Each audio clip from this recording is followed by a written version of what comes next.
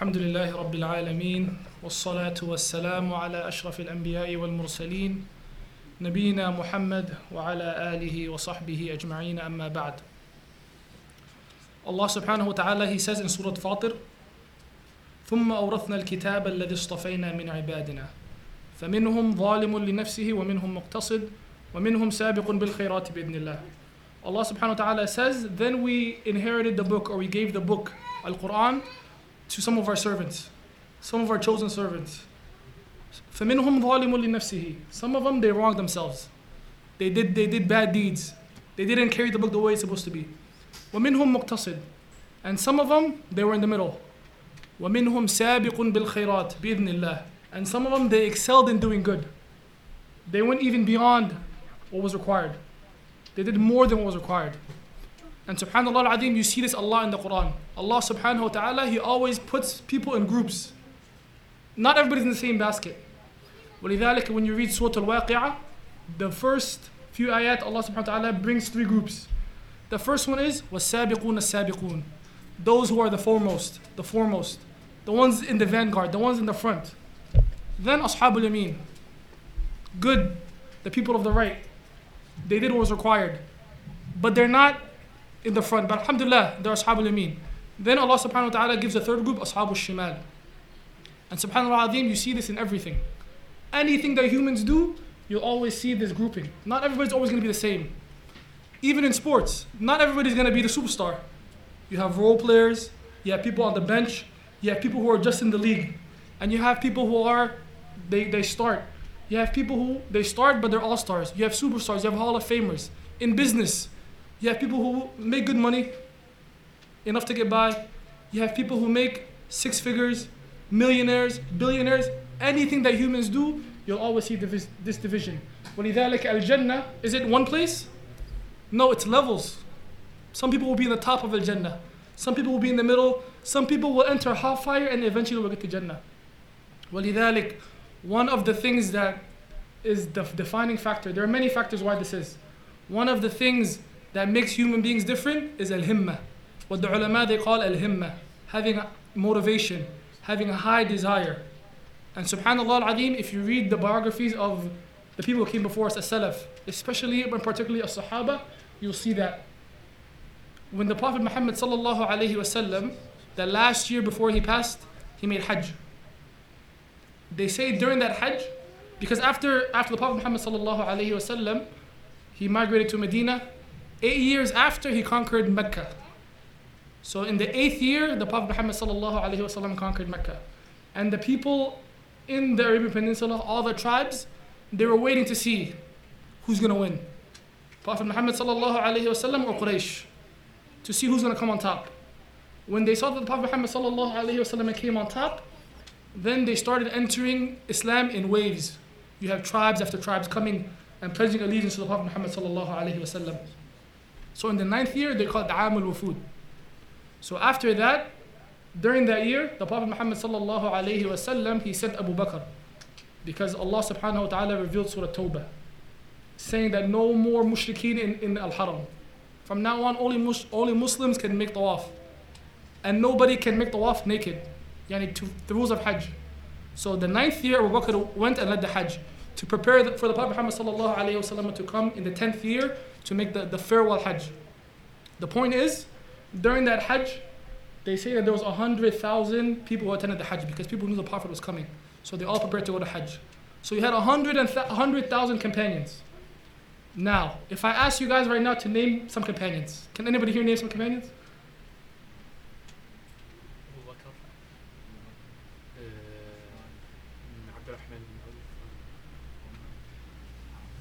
Uthman. A few, right? Can we name all 100,000 here? No, we only remember a few. Not all of them. And even amongst that we know, maybe we know 10, 15, 20, out of 100,000 people who were there. Why is that? Because they excelled. They went beyond.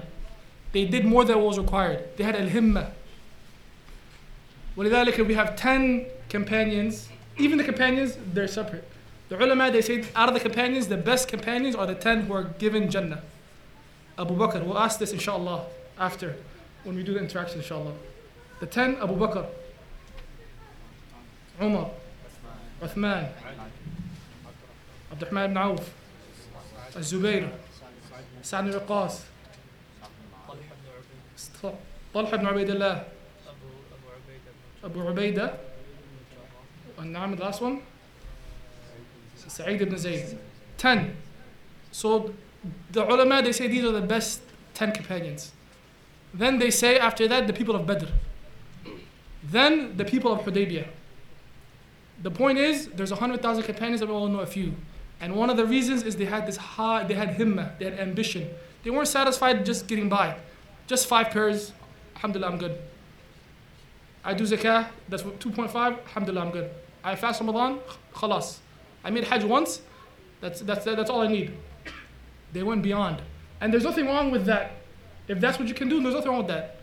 Like we're talking about getting to a higher level. ولذلك you see a lot of ahadith where people will come to Prophet Muhammad sallallahu alayhi wa sallam and they'll say, مثل hadith Abu Ayyub, where a Bedouin came and he said, Ya Rasulullah, أخبرني بعمل يدخلني الجنة. He said, Oh Rasulullah, tell me of an action that will get me into Al-Jannah. Prophet Muhammad sallallahu alayhi wa sallam said, تعبد الله لا تشرك به شيئا. Worship Allah and don't commit shirk. وتقيم الصلاة and perform the salah. وتؤتي الزكاة and do zakah. وتصل الرحم and keep the ties of kinship. In another narration, he said, وتصوم رمضان. When the man heard this from the Prophet Muhammad sallallahu alayhi wa sallam, he said, Wallahi la azidu ala hada wa la anqus. Wallahi, I won't add more than this and I won't do less. What did the Prophet Muhammad sallallahu alayhi wa sallam say? Aflaha in sadaq. If he's correct and this is all he does, then alhamdulillah, he's successful. So there's nothing wrong with that.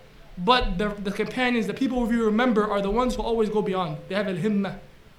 ولذلك, one of the best examples is Abu Bakr, the best companion. When the Prophet Muhammad sallallahu alayhi wa sallam, he told the companions that in Al-Jannah, there will be different doors that people will enter from. One of the doors of Al-Jannah is Ar-Rayyan, for the people who fast. There will be a door for jihad, a door for the people who zakah. Then Abu Bakr radiallahu anhu, he stood up, he said, Oh Rasulullah, look at Abu Bakr. He said, Oh Rasulullah, is there somebody who will enter from all 8?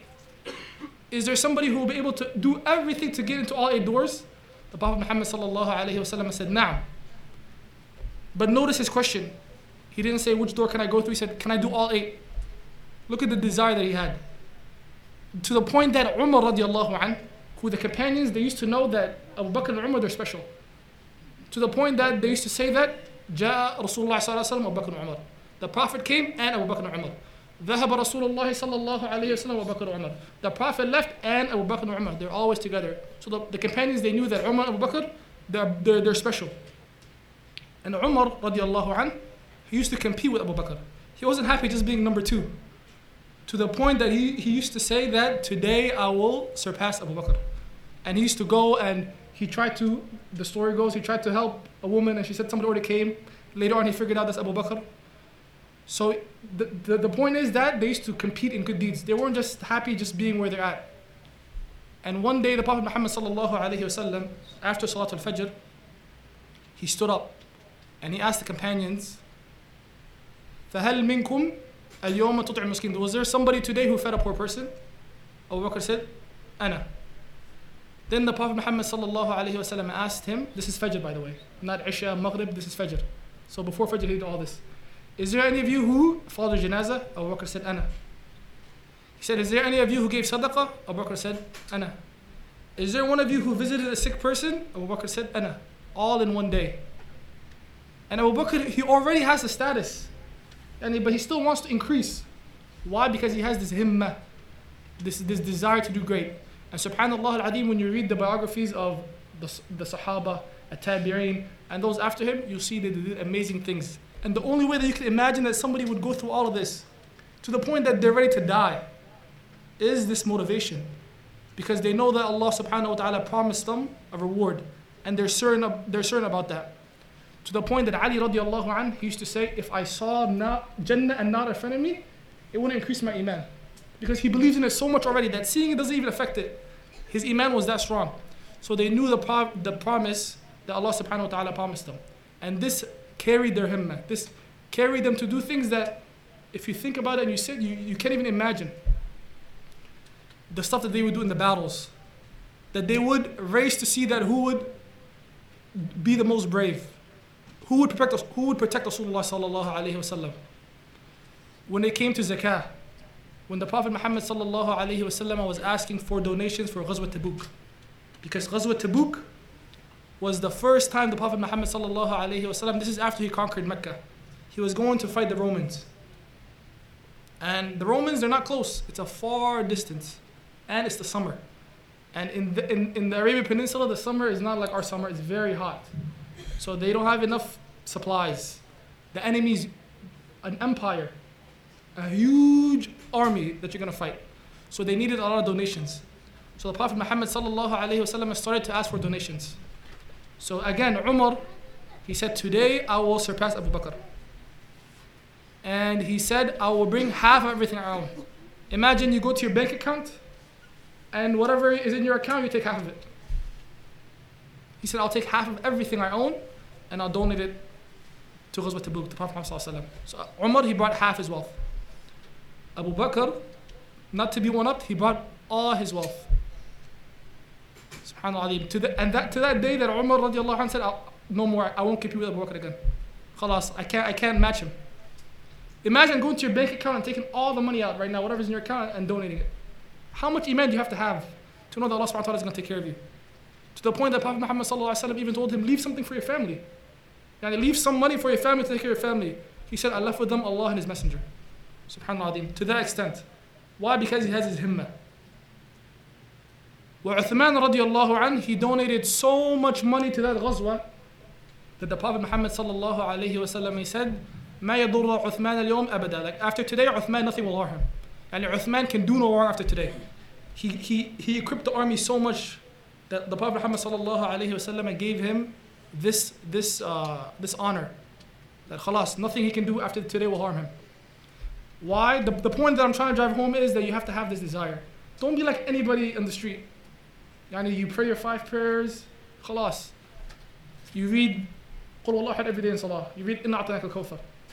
Naam, your salah is valid, your salah is accepted, but you should strive to do more. Yani add al-rawatib, add sunnat al-fajr. Pray the 12, pray witr. Witr is something that, subhanAllah, nowadays is abandoned. ولذلك Imam Ahmed, he used to say, if I see a man who never prays witr ever, I won't accept the shahada. To that extent, he abandons witr completely. He says, I will not accept the shahada. So try to add these things. Don't just be like everybody else on the street. Don't be a regular person. ولذلك Allah subhanahu wa ta'ala in the Quran, He blames the Jews when He says, وَلِتَجِدَنَّهُمْ أَحْرَصَ النَّاسِ عَلَى حَيَاةٍ. When we talk about Bani Israel, He says you'll see them that they're the most eager to live. Meaning just to live any life. They just want to live. They want to live any life as long as they're alive, they're okay. You shouldn't be like that. Allah subhanahu wa ta'ala is blaming them for that. You should live a life that's worth living. A life where you strive for things, not just you do the bare minimum. So in a salah, 5 prayers, alhamdulillah, but that's the bare minimum. Try to add sunnah rawatib. The Prophet Muhammad sallallahu alaihi wasallam, he says, whoever prays 12 sunnah will have a house in Jannah. Each day you pray those 12 sunnahs. 2 before Fajr, 4 before Dhuhr, 2 after Dhuhr, 2 after Maghrib, and 2 after Isha. Combined, I guarantee you it won't take you 10 minutes. The Prophet Muhammad sallallahu alaihi wasallam, he used to pray Sunnat al-Fajr so quick. Aisha used to say, I used to doubt if he read a surah with Fatiha or not. And he used to pray it fast. So it's not long. You don't think of it as a huge thing. 12 rak'at, 5 minutes probably will take you, maybe 10 at most. And what do you get? A house in Jannah. Not me saying it, the Prophet Muhammad sallallahu alaihi wasallam saying it. As-Sadiq al-Masduq.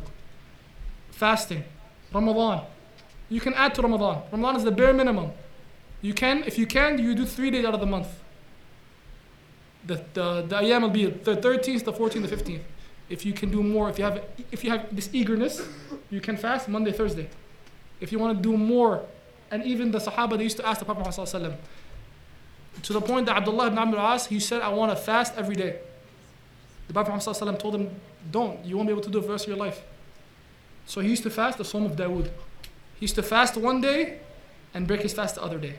So have this desire. You don't have, and when I mention these things, don't think that it's going to be tomorrow that you're going to do it. Build up. Maybe one day you pray 2 rak'ahs of Fajr. Then the next month, maybe you add 2 more rak'ahs. And inshallah, when you get to your lifetime, you have all these and it'll be a habit for you. These 12 rak'ah will be a habit. Fasting 3 days out of the month will be a habit for you. Giving charity, giving sadaqah will be a habit for you. Don't just necessarily think that tomorrow I gotta change all this. If you memorize the Quran, try to finish. If you finish Quran, try to get the meaning. If you know the meaning, try to apply more of the Quran. Ponder on the Quran. Don't just be happy with, I'm better than this person, or I'm better than so-and-so. ولذلك the Prophet Muhammad sallallahu alayhi wa sallam said, in your dunya, look to those who have less than you. انظر إلى من أسفل منكم. For your akhira, you look to those who are higher than you.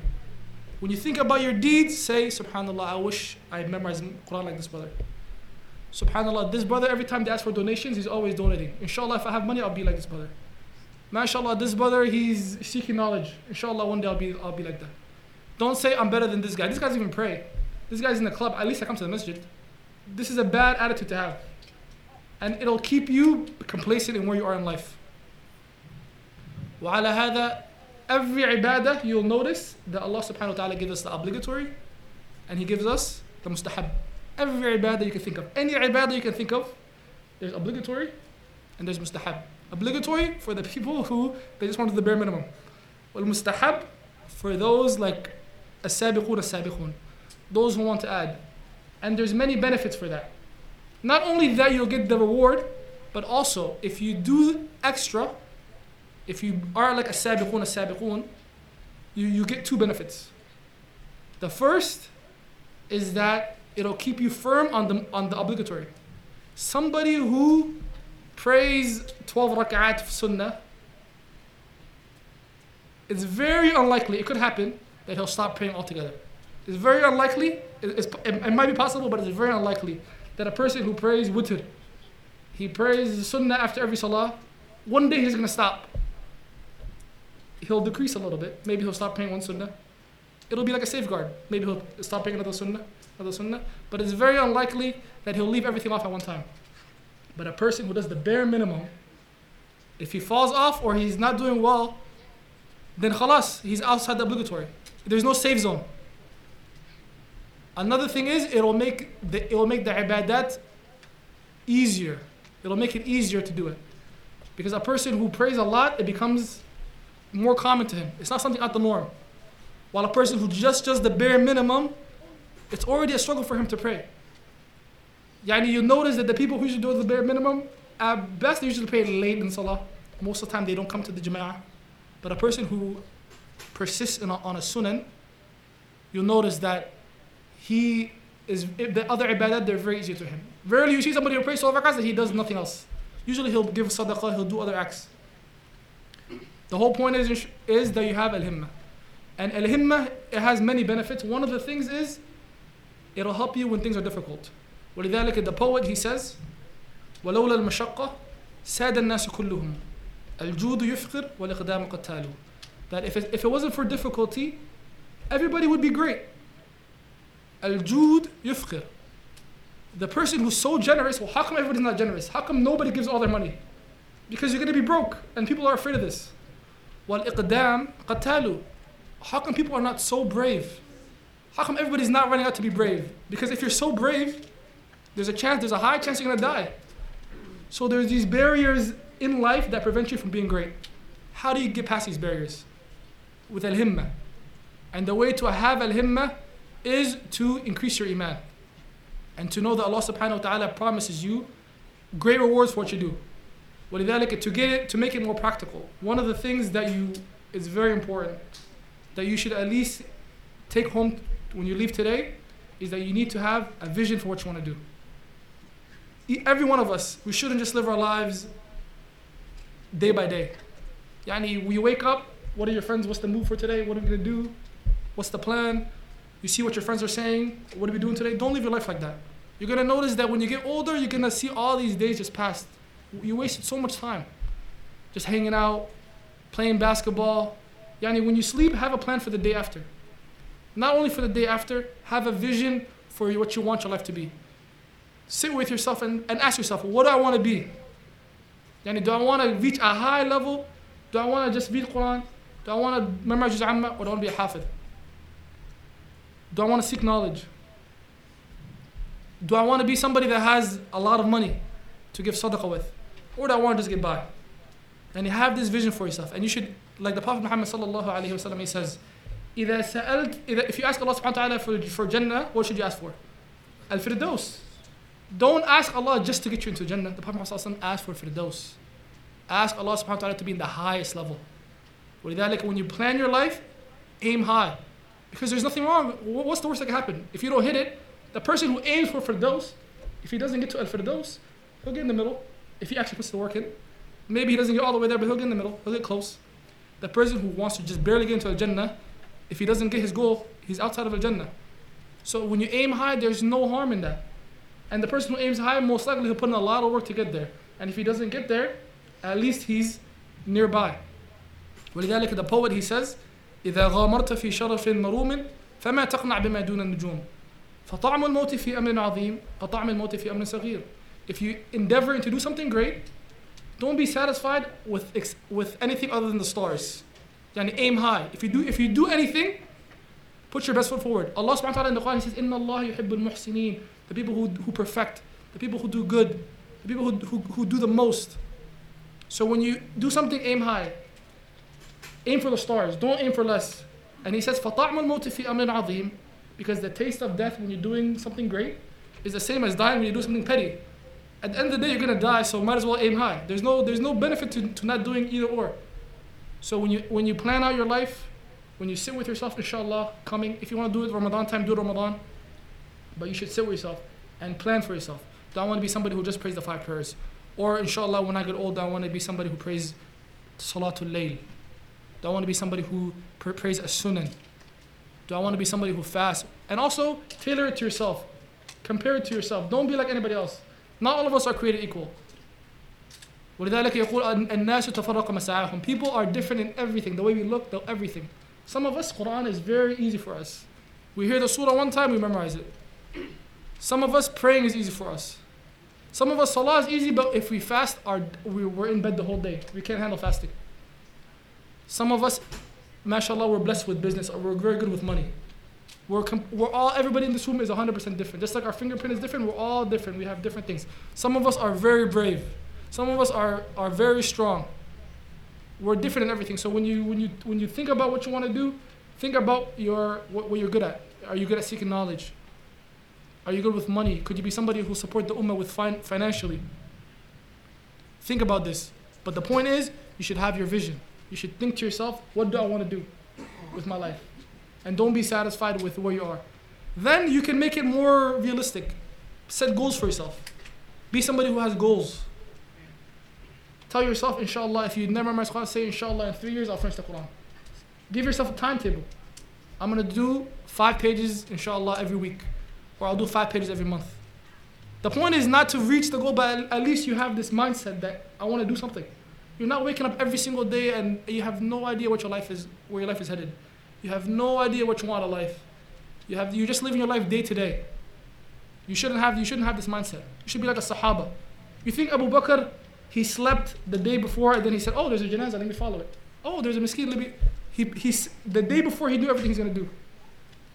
That's how you achieve that level. So for yourself, you should think to yourself, what do I want? What do I want to do? If you're in school, what should I major in? What's the best? What am I good at? What can help the ummah the most? Quran, salah, zakat, every aspect of your life, try to have goals. Whatever you're doing, try to have goals. Don't just do it haphazardly, like wasting your time. Then you have your plan. You have your plan. How do you put your goals, and inshallah you go how to get to each step. And one of the best ahadith for these issues is when the Prophet Muhammad sallallahu alaihi wasallam says, "Ihris ala ma yanfa'uk." When the Prophet Muhammad sallallahu alaihi wasallam, he says, strive to that what benefits you. The Prophet Muhammad sallallahu alaihi wasallam, he didn't say do what benefits you. He said ihris. Yani go all in. Yani strive to what's beneficial. Ihris ala ma yanfa'uk. Wasta'in billah. And seek help in Allah subhanahu wa ta'ala. Once you do everything in your possibility, it's important that you have tawakkul. Why? Because there's a high chance that you're not going to get everything right away. There's a high chance that it's going to be hard at the beginning. And you think that if you go to learn Quran, the first day you're going to finish Juz Amma, or it's going to be a breeze. Usually it's the opposite. Usually the first time you start something new, It's the hardest. Then you build up. Then slowly you get better. But you have to get past that first hurdle. That's why the Prophet ﷺ says, وَاسْتَعِنْ بِاللَّهِ. Seek help in Allah subhanahu wa ta'ala. Don't depend on yourself. Always remember they have Allah subhanahu wa ta'ala with you. وَلَا تَعْجَزْ. And don't be lazy. Don't be somebody who's unable to do things. Give it your all. Don't give it 20%. Don't give it 30%. Go all in. وَلَا تَعْجَزْ. وَلَا تَقُلْ. And if it doesn't work out, لو أني فعلت كذا لكان كذا وكذا. If I did so and so, this would have happened. Don't have this regret. فإن لو تفتح عمل الشيطان. Because low opens the actions of shaitan. The shaitan's gonna keep you regretful. You're gonna have this heaviness in your chest. And all of us, we've had something in our life that we probably regretted. We've all had, maybe it was school, maybe you wish you did better in school, maybe you wish you took an opportunity, maybe you wish you got a job, maybe you wish you married that person, something you regret. Everybody has something that they regret. Don't have this attitude where you keep saying if I did so and so, if I did such and such. Because shaitan, he'll use that to make you regretful. Then what's going to happen? You're going to have so much regret, you're not going to act. You're going to be so sad that you're not going to act. So don't have this. ولا تقل لو أني فعلت كذا لكان كذا وكذا ولكن قل قدر الله ما شاء فعل. If things go your way, alhamdulillah. If things don't go your way, قدر الله ما شاء فعل. And Allah subhanahu wa ta'ala, He'll deal with you to the best of your ability. That's why Allah subhanahu wa ta'ala in many places in the Quran He says, فَاتَّقُوا اللَّهَ مَا اسْتَطَعْتُمْ. Fear Allah subhanahu wa ta'ala to the best of your ability. Allah subhanahu wa ta'ala won't deal with you unjustly. If you can do something, Allah subhanahu wa ta'ala will deal with you in that sense. If you can't, if it's out of your ability, if it's out of your power, Allah subhanahu wa ta'ala won't hold you accountable. The point is that you have to have al-himmah, and to make things easier, you need to have your vision. When you have your vision, you set your goals. And then when you know what you want to do, then inshallah you sit down and you come with a plan to do it. And if you have that, inshallah after a year, 2, 3, 4 years, wallahi, you'll see yourself as a different person. If you go with that 2, 3, 4 years from now, you'll be a completely different person. You can go from somebody who never opened the Quran in his life to a hafiz in 2, 3 years, easily, if you said that. You can go from somebody who doesn't have a lot of money to having a successful business in 3, 4, 5 years. But if you just go with your life day to day, it's going to be very hard for all of a sudden, you're going to wake up, I'm a millionaire. It's not going to work like that. Or you're going to sleep and then one day wake up, I'm a hafiz of the Quran. It's not going to work like that. It takes days of effort and planning. And subhanallah al-azim, a lot of the Quran is Allah subhanahu wa ta'ala telling us about al-Jannah. A lot of the Quran, Allah subhanahu wa ta'ala, how many times do you hear in the Quran? Jannatin tajri min tahtiha al-anhar. How many places do you hear that? A lot. To the point that the Prophet Muhammad sallallahu alaihi wasallam, they used to describe al-Jannah. Allah subhanahu wa ta'ala even describes the woman in al-Jannah for the people who enter al-Jannah. Allah subhanahu wa ta'ala, He describes that the buildings of Jannah are made with bricks of gold and silver. Allah subhanahu wa ta'ala describes the smell of al-Jannah. Khitamuhu misk. Allah talks about al-Jannah and Allah subhanahu wa ta'ala talks about adab al-nar. An-nar, the torture of nar. That nar is closed dome. That there's iron pillars. That there are people who are being tortured. He goes into so much detail about Jannah and nar. Why? To give you this framework. So that you'll know, that you'll be moved, you'll be motivated. That Allah subhanahu wa ta'ala says, doesn't just say do good because it's good. You do good and this is for you, this is for you, this is for you, this is for you. If you do evil, this is for you, this is for you, this is for you, this is for you. Why? To motivate you. To show you that it's real. To show you this vision. That if I do good, that if I obey Allah subhanahu wa ta'ala to the way He wants, I'll have exactly this. Exactly this. My house will be like this. The woman will be like this. It's going to smell like this. The Prophet Muhammad sallallahu alaihi wasallam will be your neighbor. These high visions Allah subhanahu wa ta'ala gives us. That Jannah is something that no eye has ever seen, that no ear has ever heard, that no mind can either fathom. Why? To show you that it's real, to push you, to motivate you. So, al-muhim is that you have al-himmah, that you're an achieving person. You're not somebody who lives their life day to day. And one thing that'll help with this is that you should, inshallah, read the biography of those who came before us. Especially and particularly as Sahaba. Start with the biography of Abu Bakr. Start with Umar, Uthman, Ali. الصحابة التابعين مصعب ibn Umayr, Hamza.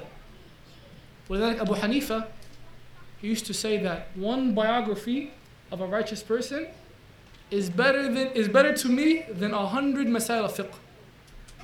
Than knowing 100 issues of fiqh, one biography of one righteous person is better for me. Why? Because when you hear a story of somebody who did it, and it shows you that you can do it too. It shows you, it pushes you, it motivates you. If he did it, he's a human being just like me, I can do it. And if you think about it, a lot of the Quran is this. A lot of the Quran is the story of righteous people. Prophets, Luqman, Maryam alayhi salam, is righteous people. Why? Because it shows you that you can do it too. It gives you a path to follow. And don't think you're alone. Don't think that you're the first person who ever lived. People have lived way before you. People have fallen in love. People have had issues with family. People have had issues with friends. People have had friends. People have everything. People have had jobs. You're not the first person who ever lived. So the smart person, he's going to follow what happened before. He's not going to reinvent the wheel. He'll go through the blueprint of what happened before him. So this is one thing that'll help you a lot. Read the story of the prophets. The story of the Sahaba. See how they overcame their issues. And any issue you can imagine has been there before you. Any issue you can imagine. Family issues, friends, there's been issues. Seeking knowledge if you want to seek knowledge. If you want to become a businessman. So many people in the Ummah were wealthy. Abdullah ibn Mubarak used to be a billionaire. Compared to in today's time, he used to be a billionaire. Uthman ibn Affan, wealthy person. Abdurrahman ibn Auf, so much wealth. If you're somebody who's brave, we have Hamza. We have Umar. We have Ali. If you're one of those people who's brave, we have any type of person you can find. If you're a very shy person, maybe you're not that outgoing, maybe you're an introvert, you have Uthman ibn Affan. Any type of person you can imagine, we have that. If you're somebody that's very firm, who has took a stand, you have Ahmad ibn Hanbal. He's the only person, while being tortured, he stuck to that the Quran is the word of Allah when they try to make him say the Quran is created. You have many people who've lived, mashallah, in our history that you can emulate, that you can look at their life and say, okay, inshallah, I can do it too. So that's something that's very important. Make sure that you spend your time, if you're ever feeling you have a difficult time, you spend your time reading the biographies of those who came before us. Starting with the prophets, then as-Sahaba, starting with Abu Bakr, Umar, Uthman, Ali, and going forward and forward, inshallah. You want to stop? Amr. What time do you have to stop? 9:15? طيب, inshallah. You want to like back and forth? Okay, inshallah. I feel like I got the point across. That's طيب, you can do inshallah like back and forth. If anybody questions or if you just want to discuss, or we can keep going inshallah if you guys want to keep going. What do you guys prefer? Question. No. You mentioned like memorizing the Quran and stuff. What are the virtues of the one who memorizes the Quran and applies it? Can you give us some hadith for people and so we can apply it? The one who memorizes the Quran and applies it. Virtues of memorizing the Quran. There's many virtues for memorizing the Quran. One of the best virtues is Allah subhanahu wa ta'ala. He said, the Prophet ﷺ tells us that on the day of judgment, Allah subhanahu wa ta'ala will ask people to recite the Quran. And that each person will stop at the level where he recites. So whatever you memorize the Quran, you recite. And whoever recites, the more you recite, the higher you get. So those who recite the most will be at the highest level. There's specific fada'at to the Quran too. The Prophet Muhammad sallallahu alaihi wasallam, he says, whoever memorizes Surah Al-Baqarah and Surah Al-Imran, that there will be 2 lights for him in Al-Qabr. And he says that their parents, they will have crowns like the sun. So Baqarah and Imran, if you memorize Baqarah and Imran, you will have great status. Every ayah, every harf of the Quran that you recite, 10 hasanat. And subhanallah azim, not even if you don't understand it. ولذلك the Prophet Muhammad sallallahu alayhi wasallam, he says, ولا تقول ألف لام ميم حرف ولكن ألف حرف ولام حرف وميم حرف. And ألف لام ميم, subhanallah azim, if you think about it, it doesn't have a meaning. الحروف المقطعة, they're just letters, they don't have meanings. So even if a person recites Quran and he doesn't understand what it means, then he will still get the reward. Because the Prophet ﷺ, he said, alifun harf, lamun harf, mimun harf. There are many benefits. The Prophet ﷺ, he says that whoever recites the Quran beautifully, and the way is to be recited, he's with karam and barara. He's with al-malaika. And there's many fadail to the Quran. But the point is, you should have this desire to want to be a hafiz. Even if you don't get there, at least you have some of the Quran. At least you'll be the people in the day of judgment that you have some of the Quran. ولذلك the Quran, the Prophet ﷺ says, وَالْقُرْآنُ حُجَّةٌ لَكَ أَوْ عَلَيْكَ. Al-Quran is either an evidence for you on the day of judgment or it will be against you. There is no third option. The Quran is either for you or against you. So you pick which one you'd rather have. The Quran for you or against you. If you want it for you, you give the Quran its rights. You recite it as much as you can, as much as you're able to. You apply it, you try to understand it, you sit, you ponder with it. Al-Quran is one of the greatest shafa'a that you can have on the day of judgment. What do you do when you run out of motivation? When you run out of motivation? So alhamdulillah, the motivation, one thing about it is that it's something that'll get you started. It'll get you through the door. Yani it shouldn't be every day you're not going to be the same motivation. It's impossible. As human beings, it's impossible. Motivation is finite. Yani you're not going to have the same desire when you started, when you finish.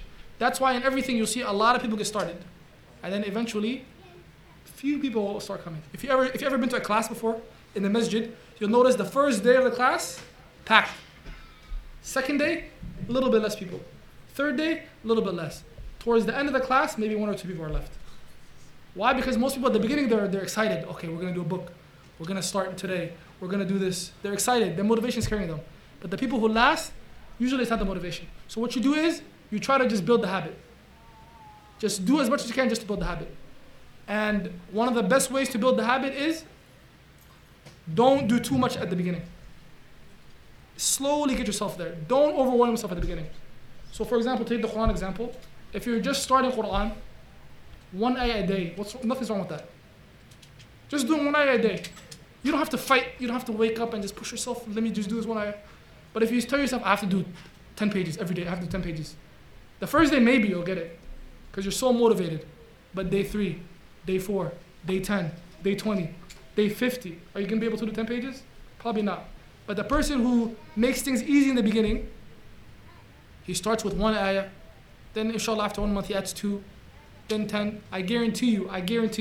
If you start with the person who has 10 pages, and the person who starts with one ayah, if you come back in 5 years, I guarantee you that the person who started with one ayah a day, he'll be ahead of the person who started 10. The person who started 10 is probably going to burn out, then start again. Maybe he'll have motivation after 3 months, then he's going to start from the beginning, then he's going to burn out again. But this person is going to be consistent. And if you do something for 5 years, most likely you're not going to stop doing it again. It's very hard to break a habit that you've been doing for so long. And imagine just one day you say, I'm not going to brush my teeth. Just one day you say, I'm done. It's going to be very hard. You do it every day. Sometimes you don't even think about it. It's hard to stop, right? So you try to, as your best you can, to get past that. The motivation is good, but the motivation gets you in the door. It puts in your head, like, I want to be this type of person. And I want to reach that status. But it's not the thing that you depend on for the long term. And that's everything. Quran, if you lift weights, if you've ever been to the gym, you start with the biggest weight the first day you come in. No, you're going to have to progress. Start with 5, 10, 15. Then you're benching 135. Then you're benching more. You start maybe 2 reps, 3 reps, 4 reps. That's how you do. That's how you get anywhere in life. That's why a lot of people, you see businesses, they say 85% of businesses fail the first year. Not the 3rd year, 4th year, the first year. Because everybody's so excited. When you start something new, everybody is so excited that it'll help you get there. When people start a diet, they go hard, so hard the first week. They just cut out everything. I'm not going to eat sugar. You've been eating it your whole life. You're just going to stop one day? But the people who progressively do things gradually and they build up are the people that eventually they succeed. So to answer your question, start small. Don't depend on motivation to do everything for you. Start small. Whatever you want to do, start small. And then inshallah, eventually, gradually, you build the habit, inshallah. Now. How do you continuously rectify your intentions so that it stays pure? For example, if you want to make money so that you can donate, but once you start to make money, you become a little greedy, or maybe your sole purpose becomes, I just want to make money just for the sake of making money. How do you continuously rectify your intention to make sure that you're on the right path? That's a very hard thing to do. That's something you're going to struggle with your whole life. ولذلك سفيان الثوري, he used to say ما عالجت شيئا أشد علي من نيتي إنها تتقلب علي. He said, I never struggled with anything in my life more than my niyyah. Every day is a struggle for me. It's something that's very hard for you to do. And he used to say that it just changes. Like some days you'll be something serious, somebody will praise you and it makes you feel good. Human beings are naturally like that. They want to be recognized for what they do. So it's something that's going to be very difficult. ولذلك one of the tabi'in, he said, I met 30 of the Sahaba. Each one of them feared that he was munafiq. Every Sahabi that he met many Sahaba. Each of them thought, maybe I'm munafiq. Maybe I'm doing it to show off. And it's something that's going to be very difficult. And the fact that you ask that question, it's a good sign. It shows you actually care about it. While the munafiq, he doesn't care. He doesn't care about this. He just does. He just acts. He just wants to be seen. The fact that you have this struggle, alhamdulillah, it shows that you're on the right track. So this is something that you're going to have to struggle with your whole life. It's not, I'm sincere today, I'm good. Every day, every time you do something, you have to renew your intention. You have to make sure that your intention is good. You have to just sit and think. Why am I doing this? Who is this for?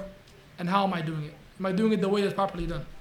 And one thing that'll help you with this is you should have certain actions that nobody knows about them except you. That only you and Allah subhanahu wa ta'ala know them. Pick one or two things. Maybe you sponsor an orphan that nobody knows. You never told your friends, nobody knows. Only you and Allah.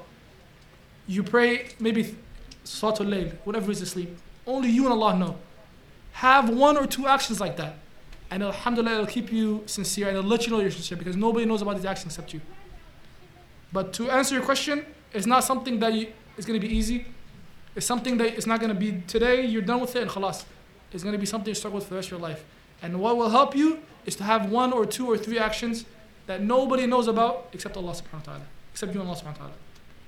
No. When you set your Islamic goals and start to progressively work towards it, it starts to happen that shaitan comes and tries to mess you up during the time. So how do you, as you go progressively kind of strengthen your iman, shaitan whispering in your ear, how do you No. fight that? One of the best ways to do it is to make isti'adah. Like Allah subhanahu wa ta'ala commanded us to do. Say a'udhu billahi minash shaitanir rajim constantly. Make isti'adah from Allah subhanahu wa ta'ala from shaitanir rajim.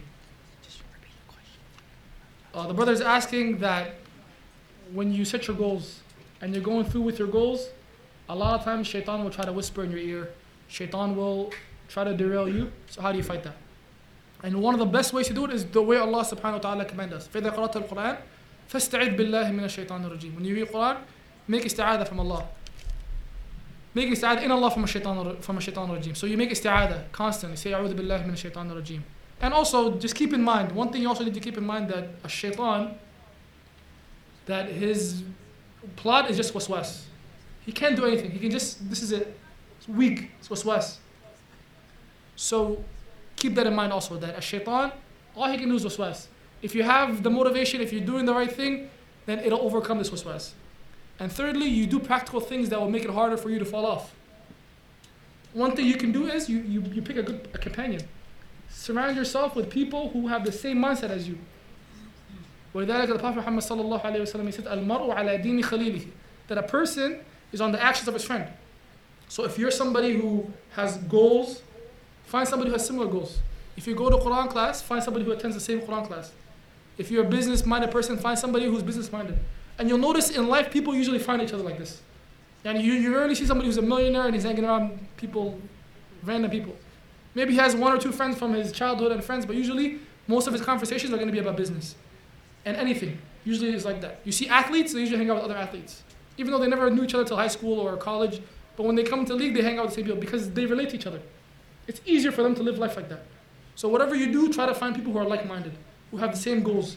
If you are people who are unambitious, where every time it's time to pray, you're the friend who says, come on, let's pray.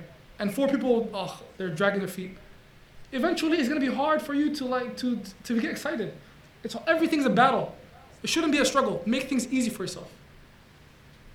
Whatever you're planning to do, make it easy. If you go to a certain class, make sure you set your time properly. Make sure you have your block open. That no, tell everybody, hey, this is my block for doing this.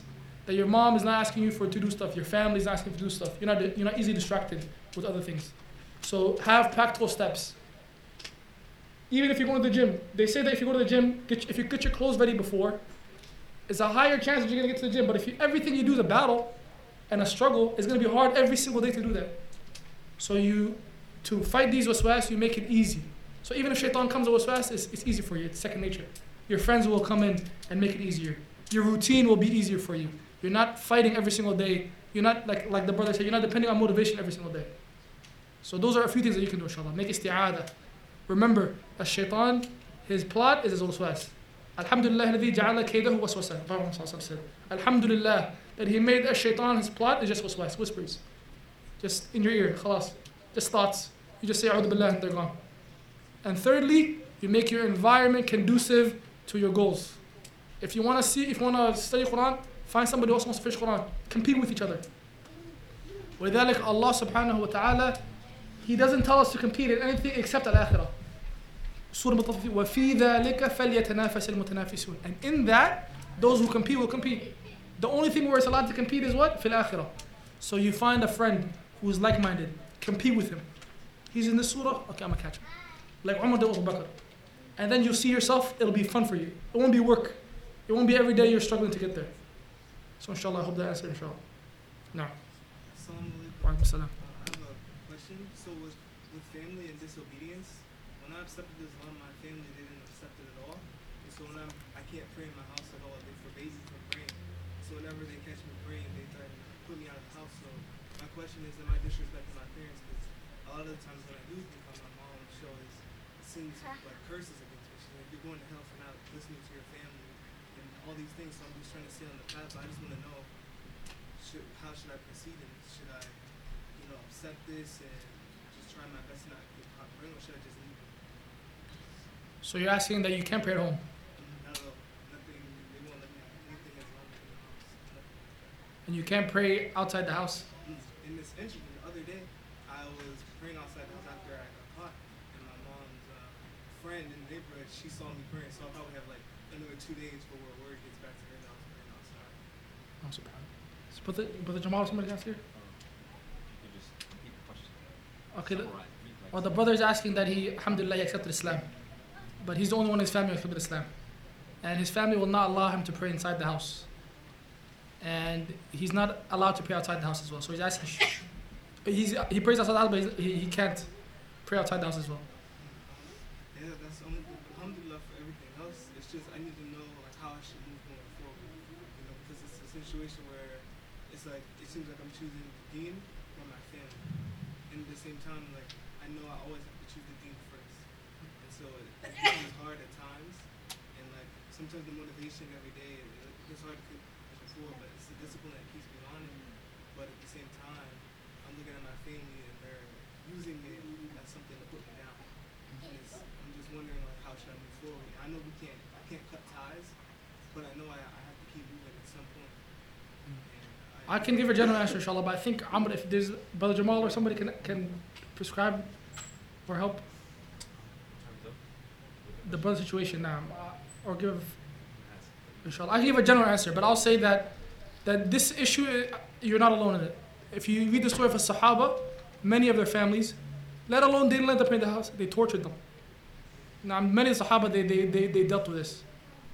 Mus'ab ibn Umair, his mom, she gave him a very hard time after he accepted Islam. And she used to love him so much, to the point that they used to say, like, Mus'ab ibn Umair, when he walked by, people used to smell his scent. He used to wear the best clothes.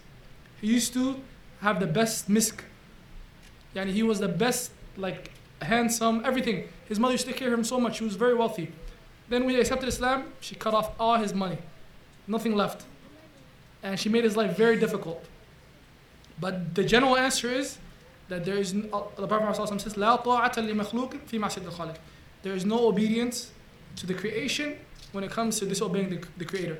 So this is the general rule, that if anybody tells you to do something that disobeys Allah subhanahu wa ta'ala, if somebody tells you don't pray, even if your mom, your dad, the president, anybody, the king, if he commands you to do something where you have to disobey Allah subhanahu wa ta'ala, it is not allowed to obey them.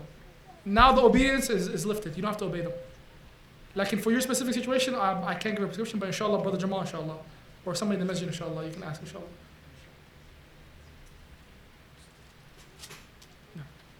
I want to ask in regards to seclusion. Like, what's the benefits of seclusion? When should one seclude themselves when it comes to progressive in their deen or progressing towards a certain goal that they might have within, like, for example, memorizing Quran or just becoming a better person in general? So, is there anything that you recommend? Do you recommend surrounding yourself with people all the time, or should one seclude themselves in order to find out what they really want, or should there be a balance in between? No, it depends. If you can find, sorry. The brother's asking that what's the benefits of seclusion when it comes to achieving your goals? Yani when should you seclude yourself? When should you have companions? What's the benefit of seclusion? So it depends on the action. But generally speaking, if you can find people that will help you, or you can find like-minded companions, generally speaking, then it's better. Even the Prophet Muhammad sallallahu alaihi wasallam, he needed companions. He didn't do everything alone. He didn't seclude himself. He used to mix with the people. To the point that Adi ibn Hatim used to say that the Prophet Muhammad sallallahu alaihi wasallam, he was the type of person that if a little girl came to him and grabbed his hand, she could take him anywhere she wanted to in Medina. And he wasn't that like, I'm you know what I mean, I'm above everybody. He used to mix with the people. To the point that when the people used to come, the Bedouins, they used to say, Ayyukum Muhammad. Which one of you guys is Muhammad? Yani they would come and they can't tell everybody apart. He's just like that. He's just like everybody else. So it's better always when you have a goal to find people who are like-minded. But of course, there's certain things you need to seclude yourself. If you're studying, sometimes you need time alone to think. But it depends on what you're doing and how conducive is it to that. But generally speaking, it's always better in anything, not only in deen, anything. If you go to the gym, if you have somebody who goes to the gym with you, if you have a business partner, if you have somebody who talks business with you, somebody to get advice, because most things you won't know right away how to do. You need advice. You need people you can talk to. You need people who can help you. You need people who can keep you firm, that will motivate you, that will keep you accountable. If you tell somebody, I have this goal to memorize Quran, then if they see you not going, they say, what happened to your goal? They'll push you. Or you tell somebody, oh, I'm on a diet, I'm trying to lose weight. Then they see you same size after 2 months, they're going to say, what happened? They keep you accountable, right? But if you only have your goals to yourself and you just keep it to yourself, if you don't do it, who knows? You can just, it's all on you. So it's always better to have people that are like-minded with you that'll help push you. And of course, seclusion, nothing wrong with that. That's why we have i'tikaf. In Ramadan, if you want to seclude yourself, you have i'tikaf. You have salat al-layl, you pray by yourself. Not in jama'ah, not in the masjid, you pray by yourself. There are certain acts where you need seclusion. If you're studying, if you need time alone to think, if it's better for you to be alone in that situation, you know yourself.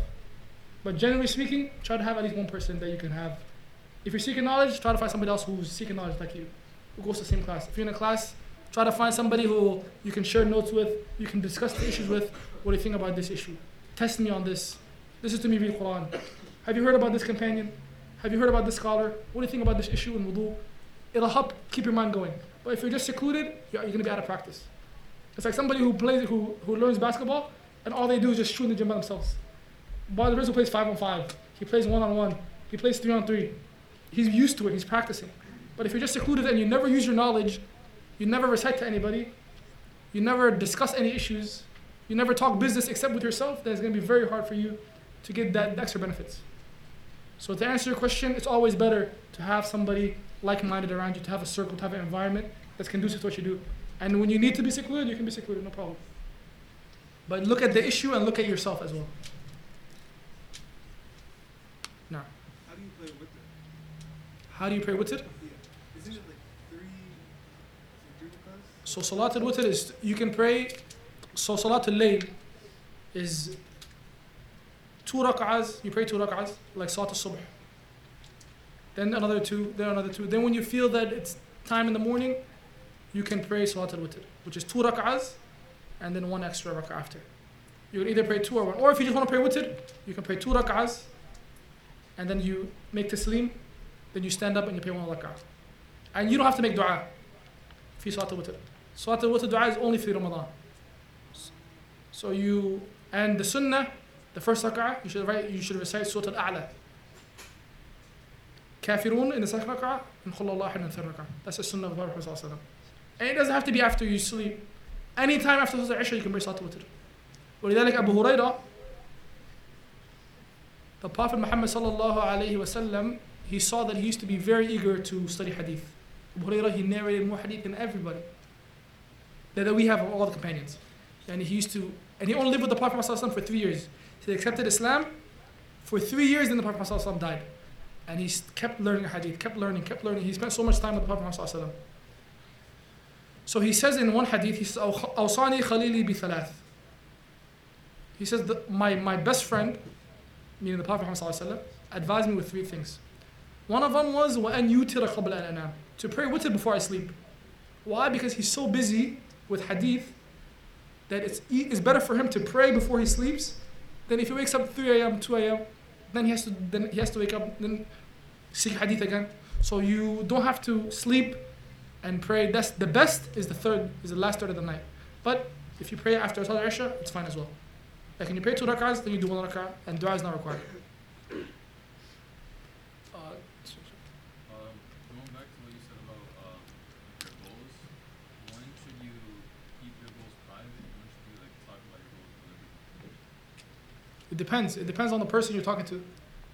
Some people you shouldn't tell them your goals. They'll be jealous. Sometimes they'll say, "You can't do that." They bring negativity. You're gonna do this. So some people you don't tell your goals. Some people, if you feel like, your teachers, your mentors, people you trust, maybe your mom, your family, that you feel like if you tell them they're gonna push me, then it's better to tell them. And if it's something that's very personal, very private, that you're shy to tell, then you can keep it to yourself, no problem.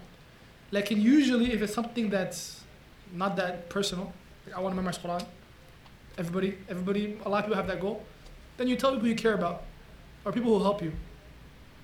Or if it's somebody who you feel like is giving negativity, somebody's always bringing you down, don't tell them. And also, a lot of times people say what they're going to do, and it makes them feel good. Usually the people who talk a lot about what they're going to do, I'm going to do this, I'm going to do this one day, I'm going to do this, they rarely achieve their goals. Because it makes you feel good. When you tell somebody, I'm going to do this, I'm going to become a millionaire, you feel so good, like, yeah, I told them. So it reduces the motivation a little bit. You feel like you already did something. So you should tell them, but don't always say, I'm going to do this, I'm going to do this. Act. Action is always better. Show them that you're actually serious. Wow, Abdullah's going to the masjid again, mashallah, for class. Every day he's going to class, mashallah. Let me help him. And if you have good people around you, they're going to make it easy for you. Buy you a notebook, help you, things like that. So once again, you should look the type of people you're around, the type of goal, and the type of person you are. And if you tell them once. Don't constantly remind people. Show them more than you tell them. No. What do you do if you have a friend who's on his deen and everything, but he's just very unmotivated? He's very unmotivated? It depends. If you are the type of friend who's very influential to him,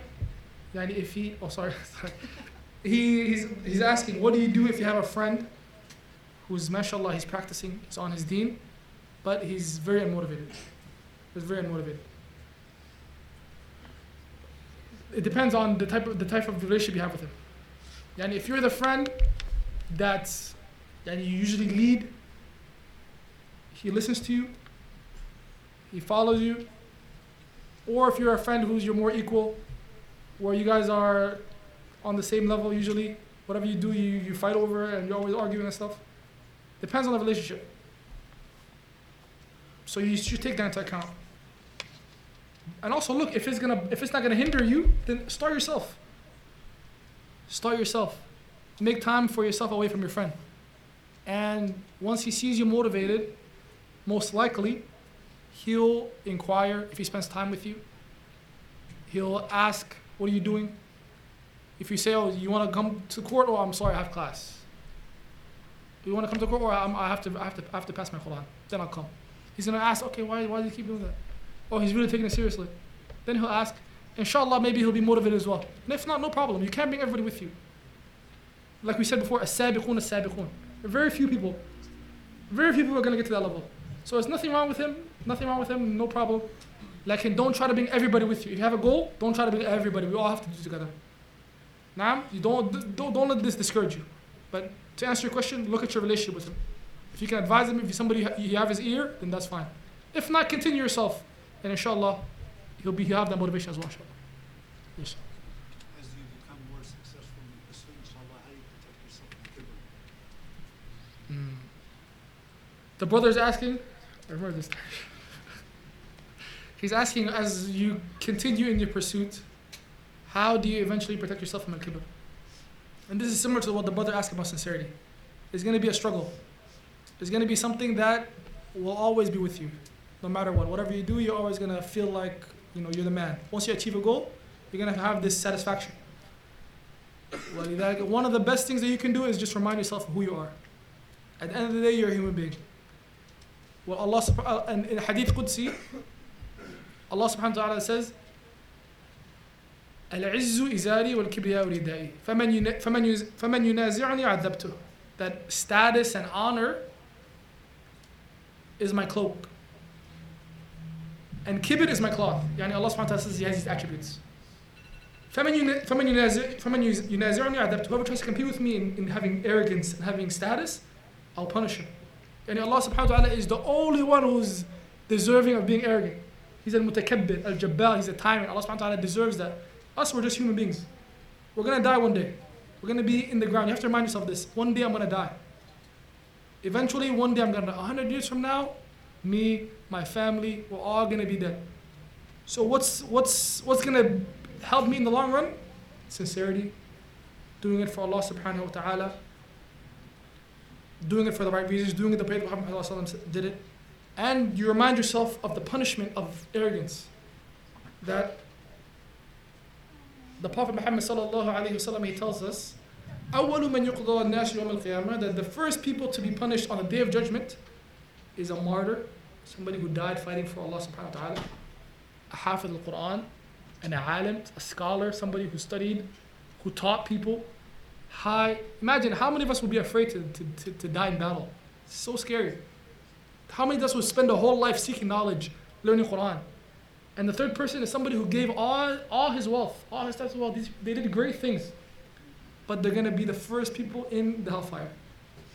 Before Fir'aun. Before Abu Lahab. Why? Because they had this, they did it for other people. They did it for kibr. Think of how much they struggled and how much it bit them after it. It would have been better for them to do little deeds, sincere, than do this great deed with kibr, with shirk. So you remind yourself of this, that in the end of the day, in the long run, it's going to be against me. I'm working against myself. Everything I do is going to be against me if I have arrogance with it. So you remind yourself of this. And like I told the brother, have a few actions that you keep between you and Allah subhanahu wa ta'ala, that nobody knows except you. Yes.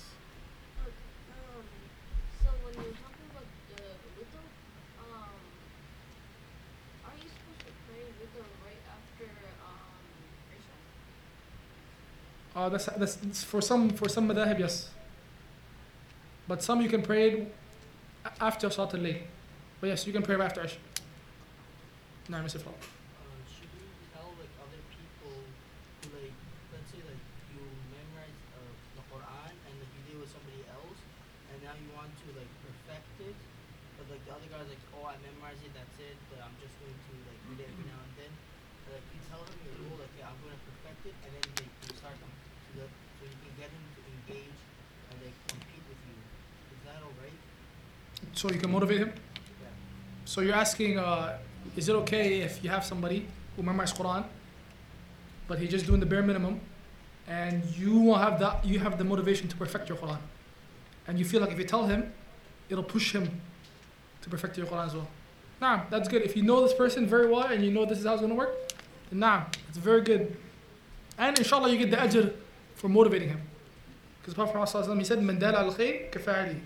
Ad-dalu ala al-khayri kafa'alihi. The one who facilitates good, who leads people to do good, is the same as the one who actually did the deed. So if you have this intention that let me tell him this because I know this person, if I'm perfecting, he's gonna perfect too. Then inshallah, if he does it, then inshallah you get the reward as well. Yes. Yes. How should one individual prioritize learning and over Arabic or Arabic and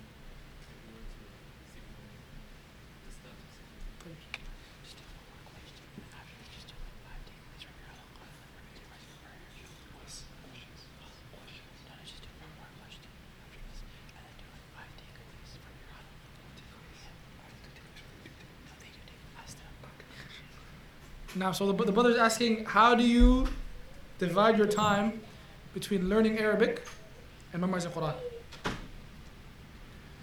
So the best thing is to see that if you can combine between the two. If you have the time to combine between the two. And when we say combine between the two, you do of the Quran what's obligatory. Fatiha. You have some surahs that you know how to recite in Salah that you can switch between to keep your Salah engaged. If you have that, then if you can add learning Arabic, that will help you understand the Quran. This is better. If you can combine between the two. If you can't, then ideally you would learn Arabic to whatever will make it easier for you to understand the Quran. Because understanding the Quran always is better than to just to recite. Yani the Quran was revealed to be understood. ولذلك the companions, the way that they used to learn Quran was that they would take 10 ayat, just 10, recite it properly, understand it, and apply it. When they have those 10 ready, then they take 10. They didn't finish the Quran, they have no idea what they're reading, no idea, it could be a different language, wouldn't matter. Then they come back, then they learn the meaning. It was like this. They learned the Quran to understand it. ولذلك Umar radiallahu anh, it took him 11 years to memorize Surah Al-Baqarah. 11 years to memorize Surah Al-Baqarah. Because Surah Al-Baqarah, there's a lot of rulings. Divorce, inheritance. You have to understand all the stuff before you move on. So they used to recite the Quran to understand it. And when you understand it, to apply it. The Quran is a manual to how to live your life. Not something where you just read for barakah. It's good, you get reward, but that's not the whole meaning. If that was the case, the Quran could be revealed in any language that nobody understood on earth. And we just recited for barakah. It could be gibberish, we just recited for barakah. But Allah revealed it in a language that people understood it. Why? لَعَلَّكُمْ تَعْقِلُونَ. So that you know, that you understand, that you ponder, that you think about it. So ideally, you try to combine between the two. If not, you memorize and then whatever you can take from Arabic to understand. You don't have to be a mufassir, but to understand the meaning. Like, Qul Allahu Ahad, what does it mean? Allahu Samad, what is the Samad? General things, and the more you understand the Quran, the better your prayer will be. You have a lot of benefits. The higher your iman will be, that you know that it's a miracle from Allah subhanahu wa ta'ala, that will keep you firm. So you mentioned, You said one more question, can we take it? Last one. you mentioned previously that the Sahaba were very wealthy people. So what exactly did they get their income from? Like what sources did they generate their income from? So he's asking that the wealthy Sahaba, how did they generate their income? The ones who were very wealthy, how did they generate their income? The majority of them, they were merchants. They used to go to the market and trade. That they would buy, they would sell, they would go to a Sham. Allah subhanahu wa ta'ala says, He says, لِإِلَافِ قُرَيْشِ إِلَافِهِمْ رِحْلَةَ الشِّتَاءِ وَالصَّيْفِ. The security of Quraysh. Their security is in the trip in the summer and the winter. They would go have 2 trips in the year. They used to go to Sham, Syria, Jordan, Lebanon, Palestine. And they used to go to Yemen. They used to make those 2 trips. Then they bring back a lot of stuff, clothes, utensils, then they would trade it. So Uthman, merchant. Abdurrahman ibn Auf, he used to be a merchant. To the point that when the companions were making hijrah, he was kicked out of his house. They took all his wealth and he went to Medina. When the Muhajirin, they got to Medina, the Prophet Muhammad sallallahu alayhi wasallam, he partnered all the Muhajirin with Ansari in Medina. Each one had a brother in Ansar. They used to live with them. To the point that in the beginning of Islam, if your brother from the Muhajir died or Ansari, you could inherit from him, like a family member. Then that was abrogated. But they built this brotherhood. So Abdurrahman ibn Auf, his brother from the Ansar was Sa'd ibn Rabi'ah, a wealthy person. He had money, he had 2 wives. So he told Abdurrahman ibn Auf, you came here, you have nothing. I'll give you half of my money. And I'll divorce one of my wives, you can marry her. Abdurrahman ibn Auf, he said, show me where the market. He said, dulluni ala suq. He said, thank you, but show me where the market is. Then he went to the market and he made back his money. Then the Prophet ﷺ saw him, very nice clothes, very misk. He told him, I got married. So the point is that he was very good in business, that he made his money back in the market. So a lot of them were merchants. A lot of them, they made their money from jihad. They used to have ghanima. Yani the Prophet ﷺ said, if you kill somebody in jihad, you take what he has, his shield, his weapons, whatever. And the Prophet ﷺ, he used to divide in the end of Islam, when the Muslims conquered a lot, they conquered a place called Khaybar. And they didn't conquer it, but they made a treaty with the Jews that whatever used to come from there, the agriculture, that the Muslims would take some of it, a percentage. So the Muslims, they got a lot of money from that. So a lot of the money would come from market, from jihad, different places. But majority of them was merchants, or they used to get it from battles. So no more questions, it's up to him. Was it true that Muslims saved the Jews from getting wiped out from the Christians? He's asking that is it true that the Muslims saved the Jews from getting wiped out from the Christians? Some of the Jews during this in Andalus, because Andalus was under the Muslims for a long time, from the time of the Banu Umayyah, around 700. For almost 700 years it was under Muslim control. Then the Catholics slowly came and took over. Then they had an Inquisition. I mean, if you weren't Catholic, you're going to be killed. They used to test people, are you Catholic, are you this, are you that? If they didn't, they'd be killed. So a lot of Muslims left. A lot of Muslims were tortured, and a lot of Jews left. So when they left Spain from the Inquisition, they sought refuge with the Ottomans. So maybe this is what people are talking about. That the Ottomans, they gave refuge to the Jews that were running away from the Catholics. So no more questions, inshallah, but the brother said we'll do, inshallah, 5 to 7 takeaways. So just ask whoever has a takeaway. If anybody has something they took away from the lecture, inshallah, please share with everybody, inshallah. It could be a benefit, something you didn't know before, something maybe you have something that I didn't mention, something that I was wrong about, that you want to share with everybody. No. One takeaway that I took was that you mentioned never be complacent in life or be content at being where you are. So I just found that to be very interesting, because that's the same advice that a lot of the people that I know who are always trying to better themselves, they always tell me the same thing. Jazakallah khairan.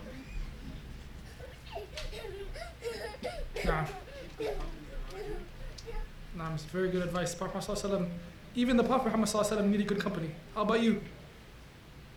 Naam. It's very easy to be surrounded. Don't think that I'm an individual. I'm this. A lot of us are products of our environments. A lot of us. Naam. Alright, sound together. Always have a plan or vision for your life. Don't No. worry about it haphazard. Naam. And anything, not only in deen, in anything you do in life.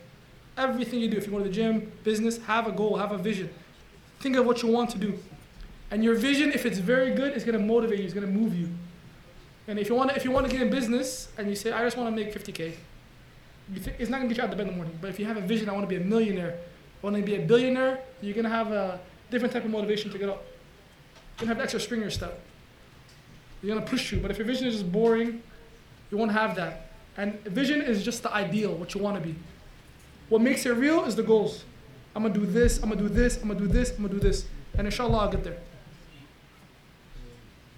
No. Takeaway that I got from this was that, like you said before, it's like never be complacent amongst ourselves, because it's like the basic fundamentals of Islam. Like you mentioned, it's like, never just like settle for like normal, never settle for less, but always aim for like higher. But like I guess it does test us in a way where we're always like around the society where like they say like they want us to be complacent, and they try basically defending like why that's like a better like practice, rather than like those, and most of them don't even have a purpose like in life, rather than just us, that like we live by our purpose and we live by our purpose, that'll lead us to better journey. No. Exactly. And then 9:50? Inshallah. I think we're on here, inshallah. One thing I'll remind everybody, inshallah, that when you do your vision, when you do your goals, there's going to be days where it's not going to go as you plan, inshallah. So don't let this discourage you. That this is something that's going to take 5, 10 years, inshallah. آمين وإياك. أقول قولي هذا واستغفر الله لكم واستغفروه إنه الغفور الرحيم.